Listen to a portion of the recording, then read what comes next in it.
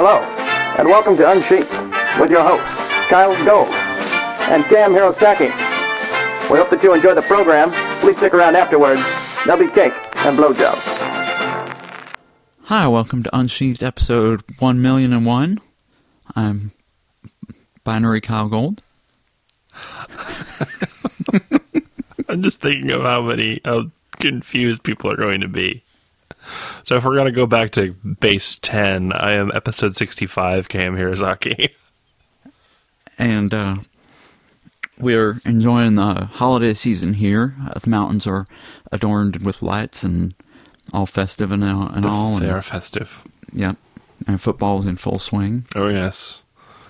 We're finally starting to see, what our playoffs are going to be shaping up like.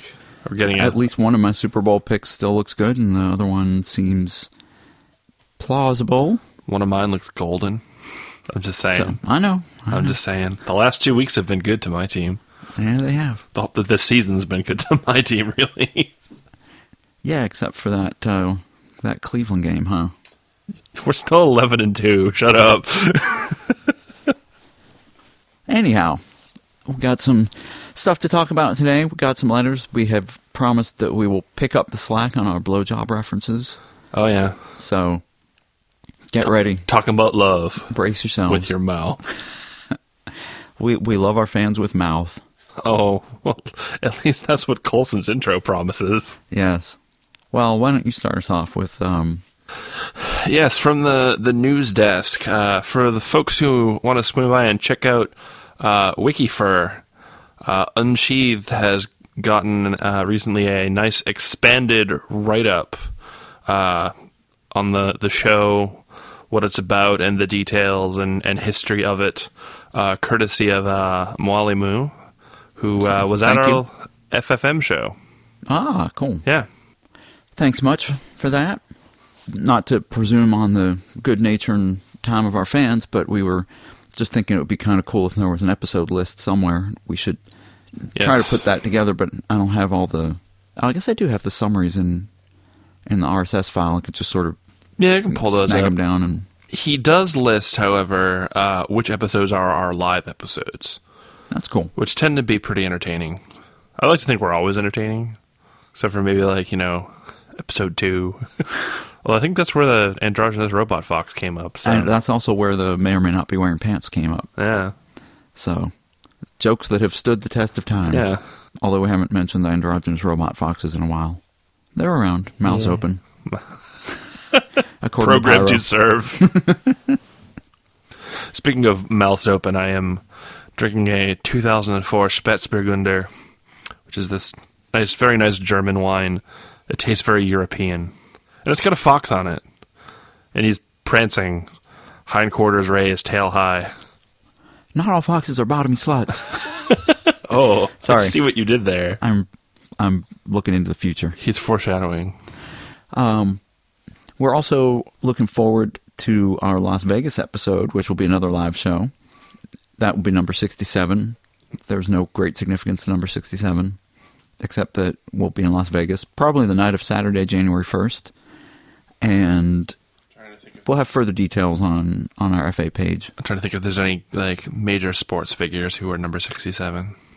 I'm sure there were. Yeah, none that come to mind at the top of my head, though. There have been articles on sports sites listing the top players to wear each number. Really? Interesting. Yeah. I can't think of anyone who wore 67, though. Yeah. And I will not pull up my iPhone and look it up. I'll pay attention to the episode, I promise. So, if you're going to be in the Las Vegas area and you want to come join us for a show, we will have details posted once we get more of them settled out. Yeah. So, people who don't have plans who want to take an impromptu vacation to Las Vegas on New Year's Eve. Yeah, New Year's Eve in Las Vegas is pretty awesome. Yes, it is. Just ask Adam Wan. Or just go to his gallery.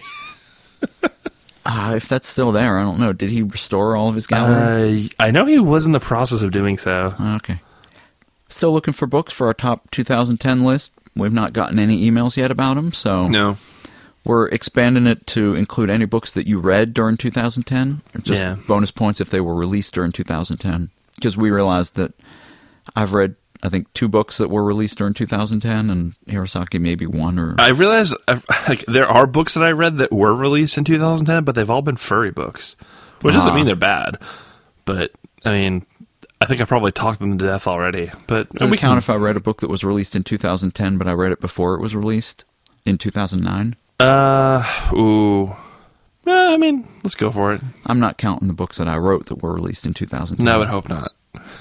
The best book I read in 2010 was Mai. It was simply delightful. The best book I went back in time and read in 2010 was Sorrel. Speaking of, Bridges' bonus story is finished. It's off being read by beta readers. I think that's the same thing that I said last week, so nothing new on that front. But yeah, and we're looking to also have, possibly in our Las Vegas episode, or possibly in the interim episode between Further Confusion and New Year's in Vegas, we're going to look to have Coulson on the show. You may know him either for his music that he does. He posts a lot of it to FA, and I know he sells digital copies of his albums. He does? Yep. And he also does the intro and outro to our albums. He put together the intro to our show. Very nice. You might know him from that. If you're listening to this episode, you've heard something he's written. There you go. Although, I guess the music from that is just like license-free generic music, but he did the audio recording and mixing for it. It's still composed well. That is true, and it is very funny. And he's going to talk a little bit about storytelling in music, because his songs are like little stories. Yeah, so each one is a little gem. Yeah, so if you have questions for him or about furry music in general, try to get those in before the end of this month, so that we will have them in time for him to go over. And speaking of guests, we're going to announce our guest for episode 69 live at Further Confusion. Drum roll, please. Kit, you can put a drum roll in later, right? Our guests are going to be the Further Confusion writing guest of honor, Paul Kidd. Yes, he's an Aussie. Whom you may know from his book, A Whisper of Wings. And we've talked many times on this show about lessons we learned in our screenwriting classes. Yes. And we are fortunate enough to have somehow, Kit did this, I don't know how he did it, but we've somehow managed to bamboozle our teacher from the screenwriting classes, Carl York, into being a guest on our show. And ever since Kit told me this a couple months ago that we were planning to get Carl to be a guest at the live show, I've just been imagining how many ways this could be more awkward than Unsheathed Presents number 4. I will not be surprised if it turns out that way. I will, because I think Carl's He's pretty mellow. He's pretty experienced. That's true. He said he worked in his younger days. He worked as a waiter in New York City in a bar in the gay district of New York. He has read. He's been a slush pile reader for a book company. He's been a script reader for various Hollywood agencies, and yeah, I guess if he was working out of Hollywood, 2 gay guys running an internet radio show is probably the least weird thing he's come across. And he's also a fairly familiar with horror movie conventions, and has told us various quote-unquote horror stories about the entertaining people at those conventions.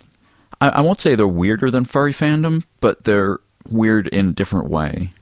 I will say that a lot of my friends... Their fursuits all involve fake blood. I would say a lot of my friends recently have started reading Lovecraft for the first time. I guess it's just... Wow, that'll mess you up. Yeah, no, it will. In a good way. But now we're looking forward to it. Carl's he's a good guy. I don't know many people that I can talk to on a first-name basis who know more about storytelling and story structure. He knows most of what he knows. He does sort of from the movie standpoint, but movies are really good examples of tight storytelling. So yeah, and you'll notice that when we give storytelling advice on this podcast, we refer to movies a lot because they are great examples. Because your story in a movie has to be tight. You don't have room to play around with wasted space. No, you really don't. You can't that's why the movie adaptations of Tolkien, even though in toto the director's cut is like 12 hours long, they still leave out a good 30% of the books. It's like, oh, where are these 17 chapters detailing traveling from point A to point B? Yeah, we're just going to make that a 5-minute scene. So anyway, if you have questions about movies and storytelling for Carl, or if you have questions about furry writing, Paul Kidd was publishing books back before, back when Conference was the only furry convention. Yeah, back when the fandom as we know it was not as we know it. If you have questions about his take on the early days of the fandom, of course, Hirosaki and I have been around for a while, and Kidd has too, but questions on his take of the early days and how the publishing landscape has changed for him, bring those questions and, bring whatever questions you can to the live show, because there's nothing we like more than having a live audience, and nothing that's more sort of, I don't want to say disappointing, but kind of show killing than looking out at the live audience and saying, hey, so what should we talk about? And everybody's just like... I was just thinking I could potentially get myself kicked off of my own podcast by going to Paul Kidd and being like, so what was your inspiration for Spellsinger? Don't do that. I won't. I don't know much about him personally. I don't know how mad that would make him. The joke, for those of you who don't know, is that Spellsinger was actually written by Alan Dean Foster. But yet it's been sort of... If furry fandom had any canonical works, Spellsinger would be one of them. That book is impossible to find now, by the way. The original? Yeah, I've looked for it for years, and I cannot find a copy of my own. Really? Did you try ABE Books? Oh, I haven't tried them. But I went to So you haven't searched everywhere. No, but I have searched every used bookstore in the area, and in Seattle. I walked around on foot and went to 6 used bookstores. Poking their noses into little places looking for stuff. Looking for old sci-fi fantasy. Yeah. And our last bit of news before we get on to the questions, of which we have many, is Kit and I are planning a Kyle Gold Spring 2011 book tour to support Isolation Play. Definitely going to hit some locations on the West Coast. There may be some locations at play in the Heartland and the East Coast. We will see. Furry Fiesta will be a stop on the tour. We've bought our tickets now. We are definitely confirmed for that. So if you cannot make it down to Dallas in February, or do not live on the West Coast, stay tuned, or write in and let us know what stops you'd like to see on the book tour. And if you can get, what would be our cutoff? 10 people? 15 people? If you can get a bunch of people in one location, then... But they all have to promise to buy a book. Kit says 15. So let's see how that works. We will try our hardest to make it there. You guys are going to end up in continental United States. You guys are going to end up in Cheyenne and be like, how do we get bamboozled into coming to Cheyenne? Cheyenne would be fine. We go to Colorado all the time. It's like an hour and a half away. I'm more worried about ending up in Omaha. If you can find 15 gay people in Wyoming, I will be shocked. Oh, I'm sure there's 15 gay people in Wyoming. Just not sure that they're all in Cheyenne, but... Oh, God, I saw, I'd assume they sites, all, the population of Cheyenne is, super tiny. It's, not even, 250,000 people. I've seen Brokeback Mountain. I know they all live in ranches out in the, way far reaches of the... That's where the Tetons are, isn't it? Yes, they probably... Yes. I look at pictures of Cheyenne, and I'm like, it looks like Mountain View, but more spaced out. Like someone dropped Mountain View from a great height. I think there might be more people in Mountain View than Cheyenne. Actually, probably not. I think Mountain View's only, 90,000 people? About 96. Yeah, I think Cheyenne's around 200,000. Anyway, let's move on to the questions. Hello, sirs. First, I wanted to thank you for reading my letter on the Speed Round episode of Unsheathed. It was great to hear your answers, and I'm glad you seemed to have fun with it, with the possible exception of Lovejoy, who I hope isn't truly upset about my little OtterML tag. But as promised over Twitter, I have put together a little apology letter. It was all done in good fun, so I hope none of you take offense. Even though you said you might, Lovejoy, you certainly don't need to read it on a future episode if you don't want to. But I do hope you get a kick out of it. Merry Christmas to you all. Hope you have a wonderful holiday. Maguzi. And Maguzi corrects us on the pronunciation of his name. Which I mispronounced, I'm sorry. While I love the mental image of a weak mage carrying heavy artillery, Maguzi is actually pronounced Maguzi. At least that is how I pronounce it. It's Swahili. which makes more sense. That it's not subject to the English language rules. That's the second Swahili name we've come across this podcast. So here's his letter. Dear Mr. Lovejoy, it is with the utmost sincerity that I apologize for my recent letter to the esteemed Unsheathed podcast. I should have known better than to lure an otter with bait he couldn't refuse. An open zipper. Oh, no. A greeting marked by the Weasel Voice Otter ML tag. I have nothing but respect for you and everyone involved with the podcast, and I do hope you accept my apology. As a peace offering, I would like to make a couple of changes to Otter ML. In addition to the Weasel Voice tag introduced in my previous letter, I have added 2 new tags, Fox Voice and Otter Voice. I'm not entirely sure why Otter Voice wasn't already a tag in a language called Otter ML, but let's ignore that plot hole for the sake of the joke. Here's an example of their usage. Fox Voice. Not all foxes are bottomy sluts. Otter Voice. But it flusters me when they are. I know that you are an honest, upstanding weasel who would never use these tags for evil, but if you're ever tempted, you now have the power. Kindest and waggiest of regards, Magoozy. I don't know why I would be flustered by foxes being bottomy. Well, although apparently I get called out on it when they are. Well, yeah. That's a nice sucking up to Lovejoy letter. I'll just blame Ricochet and leave it at that. We blame Ricochet for everything. You know, if he wants to, he could show up at one of the live episodes and just suck off Lovejoy directly instead of writing a letter to him. I hear Kit scribbling away furiously on something, and I don't want to know what he's trying to say to us. Oh. Should I move on to the next letter, Kyle? Please do. Okay. Hello, sheathy podcasters. Well, I don't know, that was kind of a boner kill right there. It's another email from Earthdigger, your sporadic regular. Anyway, I was listening... Stop it, Kyle.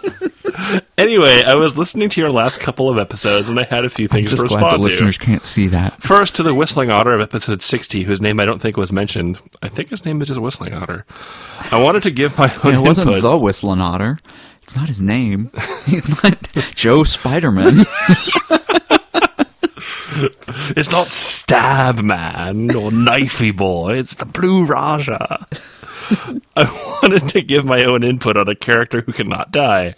I've written one myself with something similar as someone who can die but cannot go to the afterlife. Instead, resurrecting after a week or so that death is not permanent. Like I just have to interject here that the absolute best take that I've seen on a character who cannot die was the recent South Park trilogy about Coon and Friends. Oh, yes. With if you have not seen that, if you have not seen that, do yourself a favor and go TiVo it or download it or buy it or torrent it or whatever it is you kids do with South Park episodes these days, because it was really amazing. Although if it's anything like the Imagination Land trilogy, they'll probably release it on its own DVD. Awesome. Which I know they did for that. Go on. One important thing to consider with such a character is that it is not impossible for them to lose. In fact, it's so possible for them to lose that they can do so many more times than anyone else. One possibility is that, knowing how much death hurts, an immortal character may be even more afraid of death than a mortal. They may also take the death of any other characters around them quite a bit more seriously, wishing they could have taken the person's place. In fact, you may even have the mortal members of your cast resent the immortal character because he can't die, while other people know they have. Of course, there's also the common issue with anyone who has a lifespan far longer than their peers.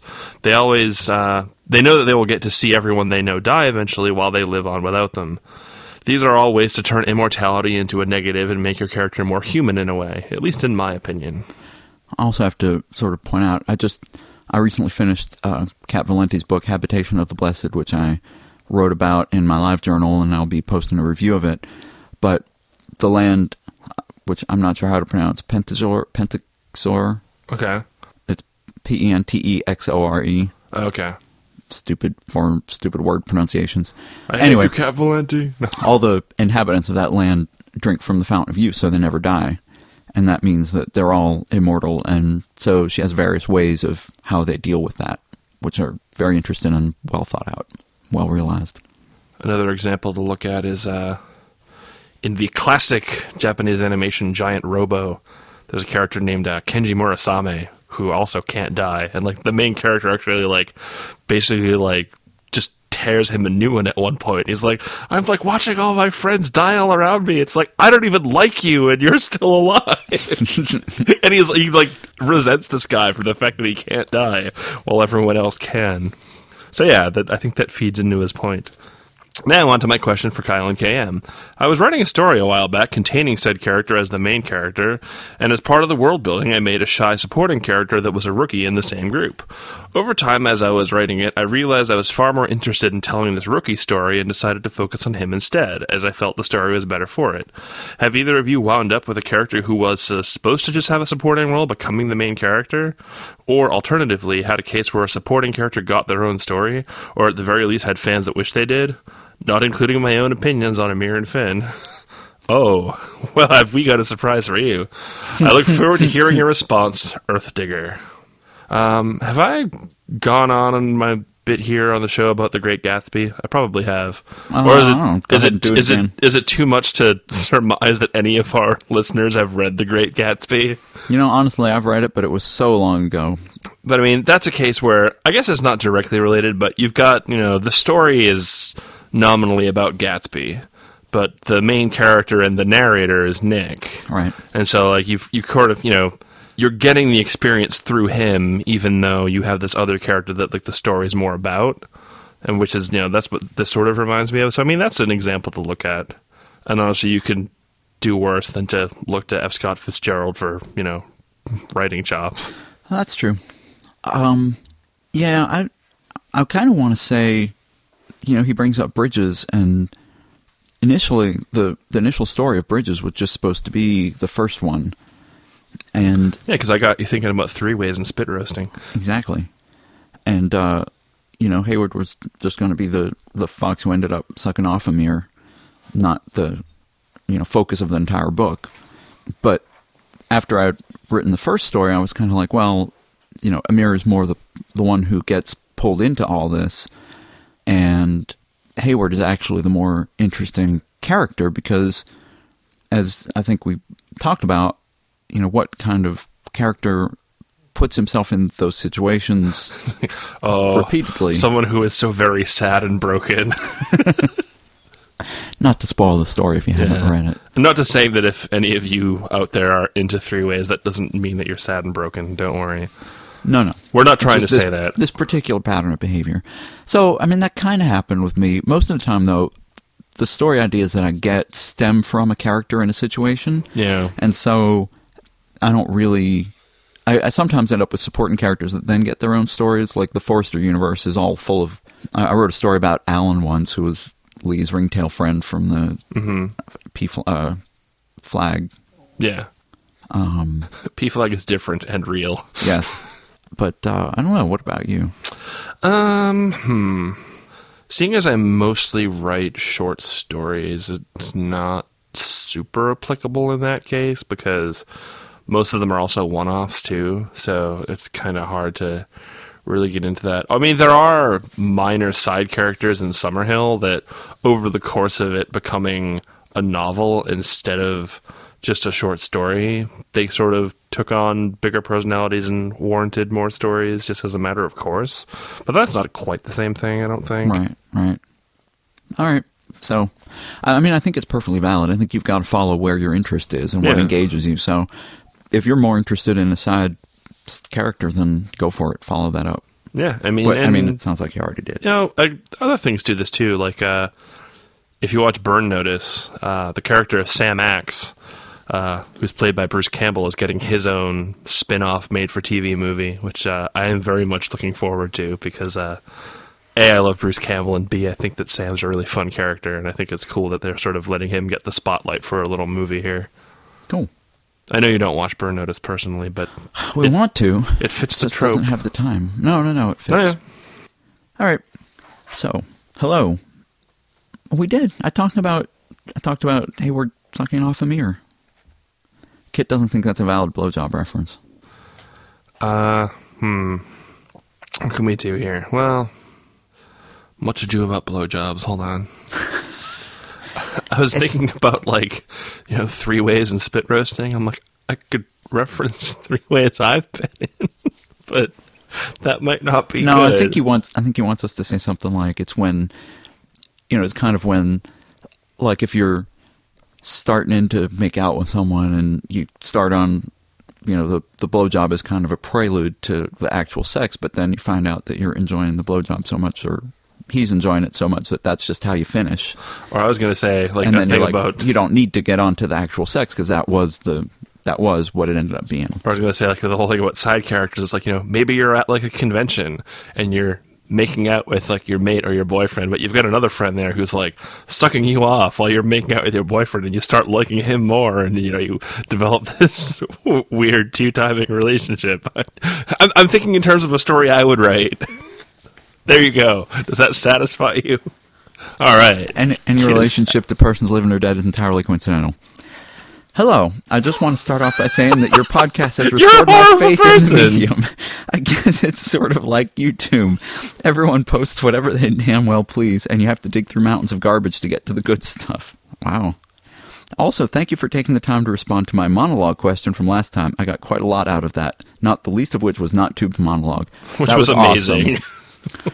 This time around, I have two questions. One is right and related, while the other is slightly more personal. My first question: I've written stories in both third and first person. First person is pretty obvious. You climb into the character's head and see what they see. It's in third person that things become a bit less simple. You can choose to go with a tight focus, like Kyle's done in Waterways. Tight focus. Or you can have an omniscient narrator who knows a lot more than any single character. How do you decide on the amount of omniscience to give your narrator? I always feel like having an all-knowing narrator diminishes the suspense somewhat, since you already know what everyone is thinking. On that note, can you play with the focus during the course of the story? Change how much the narrator knows and which character's thoughts he can evade, or does that make things too confusing for the readers? I hope this isn't too convoluted a question. Let's talk about that one first, and then we'll go on to the rest of the letter. Yeah. So it doesn't seem like he's more trying to determine how do you choose between third and first, but more how do you determine how to do third. In general, third-person limited is far more common than third-person omniscient. I tend to associate third-person omniscient with, like, big epic stories, like epic fantasies, and where you're jumping around to a bunch of characters. Like Lord of the Rings is third-person omniscient. And, like, other things that can play, it really depends on the story and the storytelling style. Like Pratchett does it, and he's able to pull that off. But, I mean, I don't know if I would use him as a guideline to follow for anyone. So. Well, I mean, think of Lord of the Rings, where the tension in the story comes not from what are the characters thinking, but how are they going to succeed? And the omniscient narrator never goes into Sauron's head. You never see, the Dark Lord then prepared his hordes to go meet Frodo at the gates before he could, whatever. Yeah, because it's told from, like, a omniscient historical perspective. Right. Yeah. And you sort of know everything about parts of the story, but you don't know all of the story. Yeah, you don't know everything all the time, which is, like... And you can derive some tension from, and I did some of this in Shadow and Isolation Play, where you have two first-person narratives, so it's clear that one person knows something and the other person doesn't. And when they know different things and they're planning different things, you can see when those are going to collide. And with the omniscient narrator, you can do that too. Yeah. And, as for, limited, there's degrees of limited. And, we do talk about, if it's like a really like, if it's like a pulled back, limited, or if it's like a close and tight third person. I like my third person tight too, like a coyote's muzzle when it's wrapped around my dick. If you look at most of my stories, the ones that are in third person usually are a pretty tight third person. Right. And if you want to see one where I have a very loose third person and it's very POV shifty, my story Wick was a deliberate attempt to play with point of view lack of consistency. I wrote that after getting off of an Amy Bender. Right. And so that was... And Kelly Link was in there too, I remember. Wow. She's weird. She is weird. Kelly Link's weird too, but a slightly different flavor of weird. Yes. Going on. My other question is this. I've been a furry for as long as I can remember. I have Brian Jacques to thank for that, I suppose. I'm very comfortable with this, but feel as if my friends might not be. Now, they've accepted me being gay pretty easily, but I fear that me being a furry might be a bit tougher for them to swallow. This is actually... Oh man, I made my blowjob reference in vain. We already had one built into the email. This is actually one of the reasons why I really didn't do much writing until this August. I feared ostracism from my friends and felt that nobody else would be really interested in reading my stories. It was actually a post on Kyle's Life Journal that gave me the idea to create an account on SoFurry and start writing. In these few short months, writing has become a huge part of my life. It allows me to express myself in a way that I never knew I could. I want badly to share this part of my life with my friends, but I just don't know how they'll react. It feels like coming out of the closet all over again. How did your non-furry friends react when they found out about this part of your life? How did you break the news to them? Thanks for reading and responding, Alflor. Okay, so this is a subject I'll tell you when it happens. I'm pretty passionate about. Short version, furries really need to be... Auto rant warning. Yeah, furries need to stop feeling ashamed of being furry. Honestly, for the most part, most people have no idea what quote-unquote being furry means or what it's about. They have no preconception. In this case, it's like, you write stories about animals. That's all anyone needs to know. It's not like writing stories about animals carries with it some weird stigma. Nobody like goes to like the bookstore and like buys out all of the Brian Jacques stuff so they can have a big Brian Jacques bonfire. I mean, it's not like this is something not because it's furry anyway. Yeah, not because oh, snap. Hey, there are 20 books here, but really there's like 3 of them. That's not rip on Brian Jacques. Okay. No, I Redwall is a very good book, and it's certainly... So I think you wrote it 4 more times. Yes, pretty much. I do put it on required reading, quote-unquote, for any aspiring furry writer, for things that you should read to see how this whole weird thing is done. But no, I mean, really, you don't need to, like, out yourself as furry. If you want to show your friends stories you've written and just give them to them, and like they just happen to be stories about animals, honestly, like, there's just stuff like that out there anyway. Like we were talking about stuff like Paul Kidd, Alan Dean Foster, C.J. Sherry, like authors like this. Like I said, and we mentioned this a lot. Slip. Actually, Jeff mentioned this during our live episode from FFM. Is the whole it's not furry because they don't call themselves that, right? Like when we're talking about stuff like Black Sat or whatnot, and so. It's not like this is some like indelible thing that like mars your work. Like seriously, like don't worry about it. And well, I'm gonna play not quite devil's advocate, but maybe kind of half devil's advocate. Okay, I'll let you get a word in edgewise before I finish. Lesser demon's advocate, maybe. I don't know, or like devil's paralegal. Devil CPA. On one hand. If you're worried about the impression that people have of furry or furries, the best way to counter that is by providing a positive counterexample. Yes. And so you just say, hey, I like doing this stuff. It's a hobby.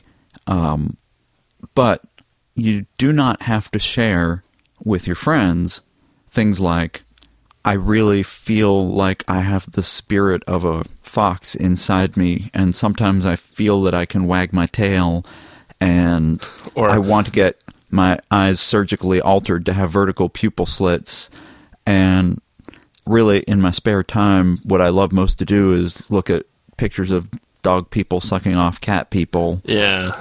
Or, when I'm reading gay porn, I get off a lot harder when the characters have, like, wagging tails and are covered with fur. Like, that falls into TMI. And when they have, like, knots in their cocks and stuff. Yeah. I mean, like, when you told your friends you were gay, I'm pretty sure you didn't go into details on what about your sexuality you liked more than others. You don't need to tell them that when it comes to talking about what aspects of writing about animal people you enjoy more either. Although I will say parenthetically that when, if certain of your friends who are closer to you, I've had the experience of friends who asked me when I came out to them, so how did you figure out that you liked doing this?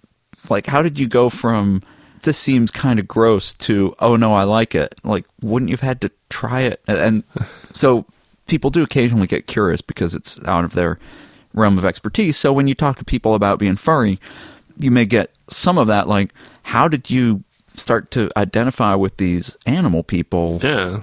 But because again, animal people are cool. I mean, focus on the positives of the fandom. you don't have to go into all of the weird crap right away because they are getting that from CSI and MTV and but even Vanity then, those Fair are one-offs that come into the public consciousness and are gone a week later. And the only people who still remember that are us. It's not entirely true. You get, I hear from people who say, "Oh, I told my parents I was a furry," and they were like, "Oh, does that mean you're going to get a costume like on that CSI episode?" Okay, I mean, it lingers, but they don't talk about it. Yeah, I was going to say, the public at large does not have a preconception on what quote-unquote furry is.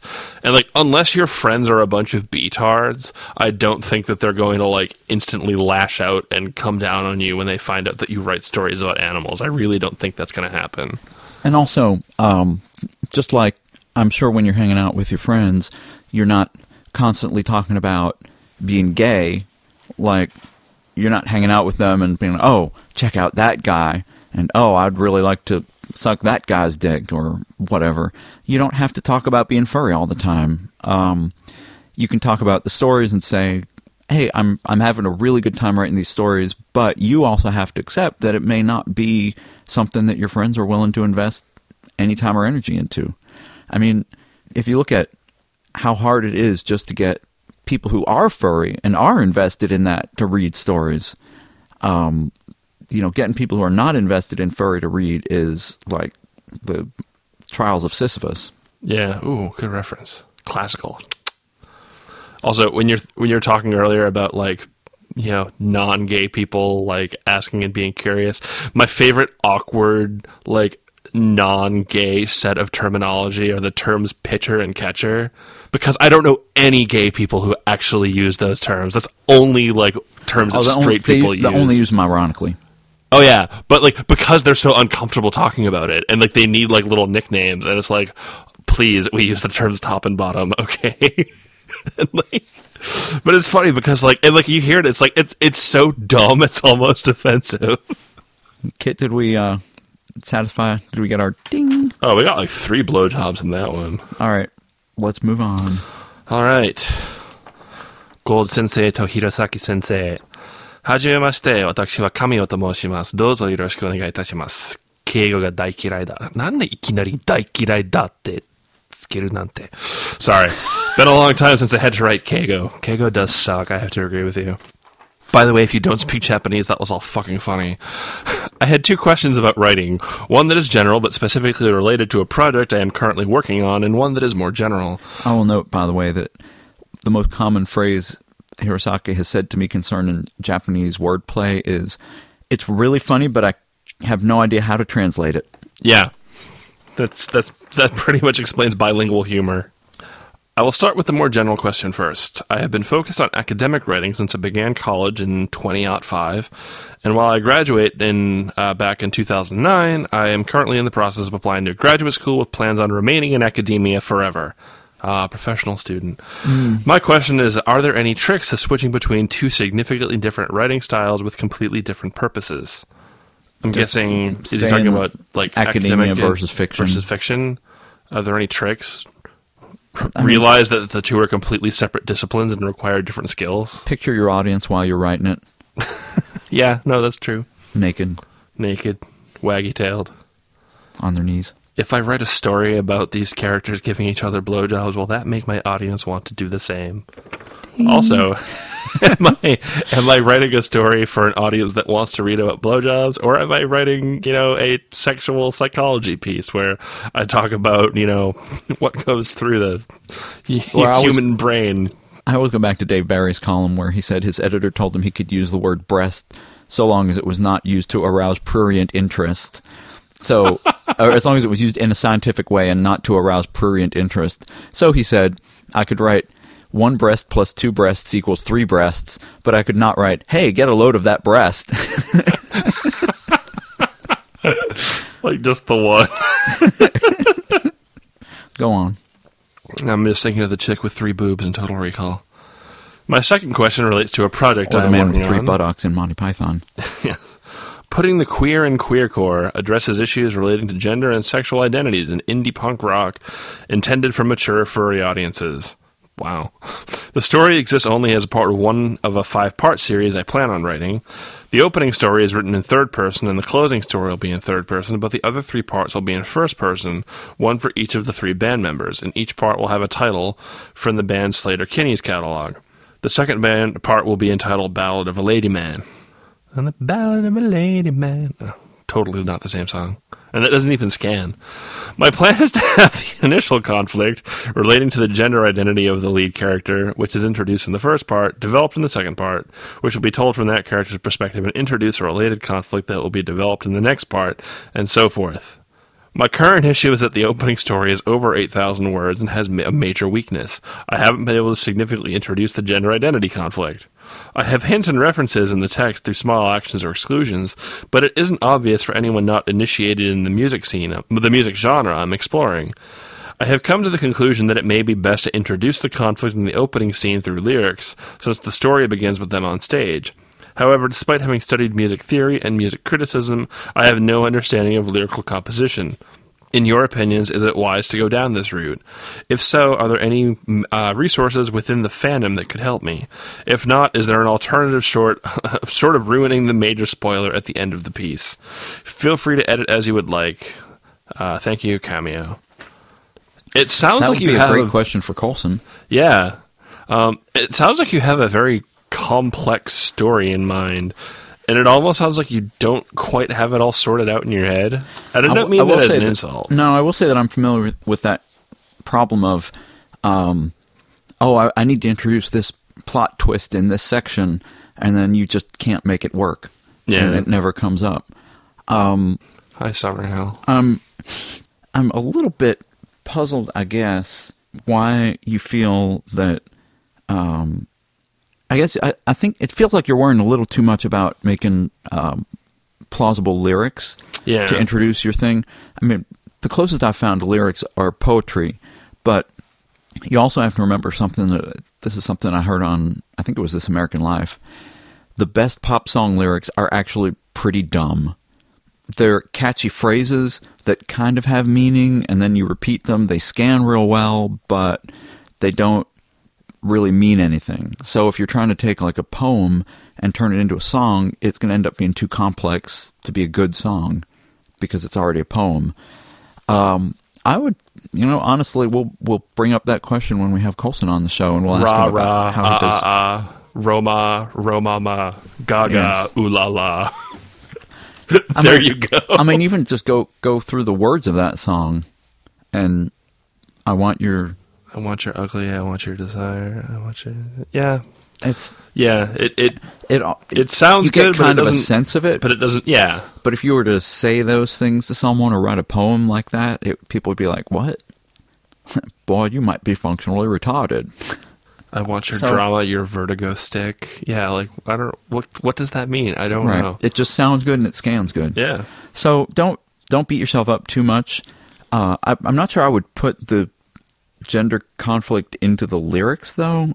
It's probably best if you can figure out a way to do it within the confines of the story. And what that's going to mean is you may have to throw away part of the setup of your story.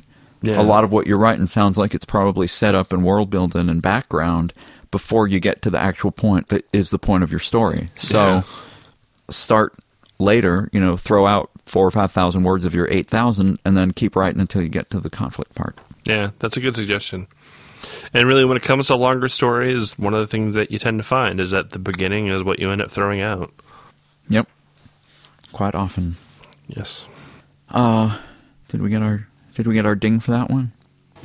Yeah, I think we did. Yeah, I was talking about writing academic papers about blowjobs. There you go. Ding. Yeah. Okay. Greetings and rudder wishes to you both, plus whomever you may happen to have on the show at the time you read this. It's getting chilly, so that means it's time for football, turkeys, and NaNoWriMo. This will be the first time I'm attempting it, so I want you guys to call me out to keep me on the right track. I should point out that we answered this letter privately because we knew we were not going to get to read it on the air right away, and we didn't. I do have one problem. The story I want to write 50,000 words of is an idea that's been floating around in my head for a good, 2 years now, and I think it's high time it makes it to paper after about a dozen rewrites in my head. One planned key plot point of the story is the development of a romantic relationship between two of the main characters.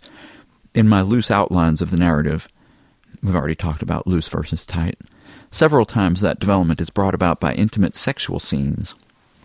Now, here lies my problem. I'm 16, turning 17 in January. I don't have much experience in that particular area.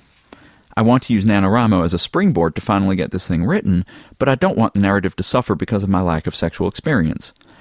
As if this wasn't problem enough, if I do get the entire story written, I want to get it published, but I don't think that Sofa Wolf of Her Planet will be inclined to publish a story that contains material that the author legally shouldn't be touching with a 10-foot pole.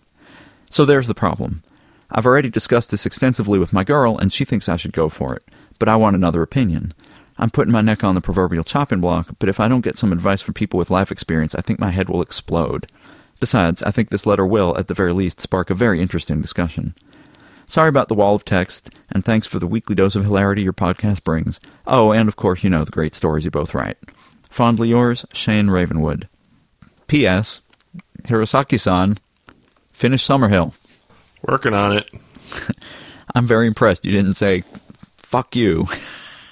I don't want to swear at somebody who's underage. So there's a question. How do you write a story about giving an awesome blowjob if you've never given an awesome blowjob yourself? Well, it says he has a girl, and if she's under 18 also, then it's not technically a crime. That's true. Notcast went into great detail about the Romeo and Juliet laws. Romeo and Juliet laws, and when it is a crime and when it's not, and, you know, depending on what state you live in, you may already be over the age of consent, or you may be by January, because I think 2/3 of the United States, the age of consent is 16 or 17. That said, I think the most populous states, it's 18, California, New York, and maybe Illinois, although I'm not sure about that one. But, yes. Well, you know, one way to do it, and really walking a fine line here, what we told him in the letter was, go for it, write the story, because honestly, what's going to happen when you're done with your NaNoWriMo story is it's not going to be a publishable story right there. No, it won't be. You turn 17 this January, you're going to turn 18 January 2012, so take that year to keep on editing the story, finish it up. Chances are it's not going to be a finished story either. Yeah. So finish your first draft, do some editing, pass it around to people that you feel comfortable passing it around to, and, you know, come January, go out and get a whole lot of experience and then polish up those sections and send it off. Yeah, and honestly, like, a year plus is not, you know, too much time to expect on working on a novel. I've been working on Summerhill for over a year, and I do have several years of publishable writing experience behind me. You know, it's not like it magically gets easier or faster, or like you can just skip over it. In fact, the more you learn, the slower it actually gets, because you start to have all these other things that you're trying to keep track of in your head. Yeah. You also become more diligent with editing. You understand that rushing isn't going to make it better. Right. And the stuff that slows you down at first, like trying to keep consistent character voice, once that becomes second nature, then you start worrying about things like carrying themes throughout a novel and imagery throughout a novel and being consistent in other areas. So there's always more to... And it's like, oh, is the tone of the story matching what I want? You know, is my use of language? Am I pulling this secondary character's arc in enough? Am I pulling it in too much? And are there enough blowjobs? Are there too many blowjobs? What are blowjobs? We just don't know. Blowjobs, right. So, honestly, it's like, once you get past the initial discomfort of, oh, hey, there's somebody, you know, of how to give a blowjob, then you start focusing on technique, and there's always more to learn. Yeah. It's a continual learning process. And the longer you go, and the better you start to get at them, the more you'll start to question your own technique. Yes. And wonder how you could possibly be doing it better. Although there is a point where you say, they can take a while, but is it taking too long? Oh, God. Yeah. Oh, issues that I have in the back of my head. But also, to also briefly touch upon the subject about how do you write about sex when your own sexual experience is limited. A couple episodes ago, we were talking, I think it was to Candrel, where he's like, I want to write about, people getting into fights, but I've never gotten into a fight, and I don't think I should just get into one to know about it. I think it is a good idea to go back to that podcast where we were talking to Candrel about fights and see how you could apply that to your own situation. Yes. Thank you, Kyle. I didn't quite say what you were afraid of saying. Although I came close. Kit contributes the doubts that come into the minds of the blowjob giver. Have I given my best blowjob? Will I ever give one that good again? Are all my best blowjobs behind me? What if this is as good as it gets? And it is the job of the recipient to reassure the giver that, in fact, that was your best blowjob yet. Oh, you're a good fox. That was a good blowjob. Good fox. Yes, honesty. Or good wolf. Good otter. Ah! Sorry. Yes, that honesty is much more the place of the person given critiques of written works. Honesty is the best blowjob policy. No, very much not. So you should lie about blowjob quality is what you're saying. Saying that you should always do what makes your partner feel good. Dear K-named podcasters, what is never written in erotic stories but should be? What is missing from so many that would improve them? Well, blowjobs. Every kink and combination is likely addressed somewhere. But what kind of porn sadly has very little written about it? This is from Rashawn. Wow, you flustered me so much that you read my email. Oh, I'm sorry. No, that's okay. So you were not in a state to read it. No, I don't think you were either. I will say, if the internet has taught me anything, it's that there is nothing out there that is never written about erotic stories. I'm pretty sure that somebody somewhere has written porn about everything under the sun. Yeah, and I would say I can't think of any kind of porn that sadly has very little written about it. I can think of several kinds of porn that sadly have way too much written about it. But straight porn. No, I didn't mean to go there. I love you, straight people.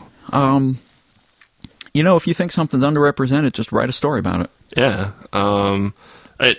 This question has such a subjective bent to it that I'm not really sure how to answer it academically. Yeah. Like what's out there that doesn't have enough written about it? It's like, well, that really depends on your taste. Yeah. Like, if you're really into transformation, you could be like, oh man, like, how could nobody write good transformation porn? And like, I don't know, maybe they do. Maybe transformation is an area that has a lot written about it, and I just don't know. Because that's not my thing. There's a whole transformation story archive. Oh, but that doesn't mean it's good. Well, yeah, I mean, in my opinion, there's nothing that doesn't have enough written about it, because the stuff that I think needs more written about it, I write about, so. There you go. All right. Blowjobs. No, we got our ding for that one from Kit. Well, thank you all for the letters. Please keep writing in. Write in your best books of 2010. Write in or come up with your questions for Paul Kidd and Carl York. And Coulson. And follow us on FA as Unsheathed. Yep. Follow me on FA as Kyle. And on LiveJournal and Twitter as Kyle Gold. I now have a Facebook page under the name Kyle Gold, which caused a great amount of consternation from a bunch of people who felt the need to tell me how much they hate Facebook. Consternation and stabbiness. Yeah. I'm like, well, don't get on it then. I'm not abandoning LiveJournal. I swear to you, my friends, I'm not abandoning LiveJournal. I will be on LJ until till it falls into the pit that used to be the Kremlin. Why are you on Facebook? I don't want to be on Facebook. Well, I guess I'll just have to keep following me on just LJFA and Twitter and my website. Sorry. I am on LJFA and Twitter as Cam Hirosaki. I am not on Facebook. I don't think I'm important enough to be on Facebook. We might put an Unsheathed page up on Facebook. That might be something worth doing. That might be something. Or like, the Otter Blowjob fan page. You can click on whether or not you like Otter Blowjobs. There, I even blowjob reference Facebook. You're welcome, well, it Facebook. is called Facebook. Oh. And Kit does not have an FA page, but he does have a Twitter account. You can follow him as Kit Silver. He All is one word, trying no to sneak underscores. one last comment into our show. I think he hates us. No, I'm not going to mention that on the show. We'll let all the listeners wonder what that was, and then in like a month they'll ask us, and I'll be like, I have no idea what I was talking about. So I am. I don't want to make a blowjob reference in my extra. I am holiday spirited Kyle Gold. And I am 1,000,001 Cam Hirosaki. And have a good night and keep up the writing.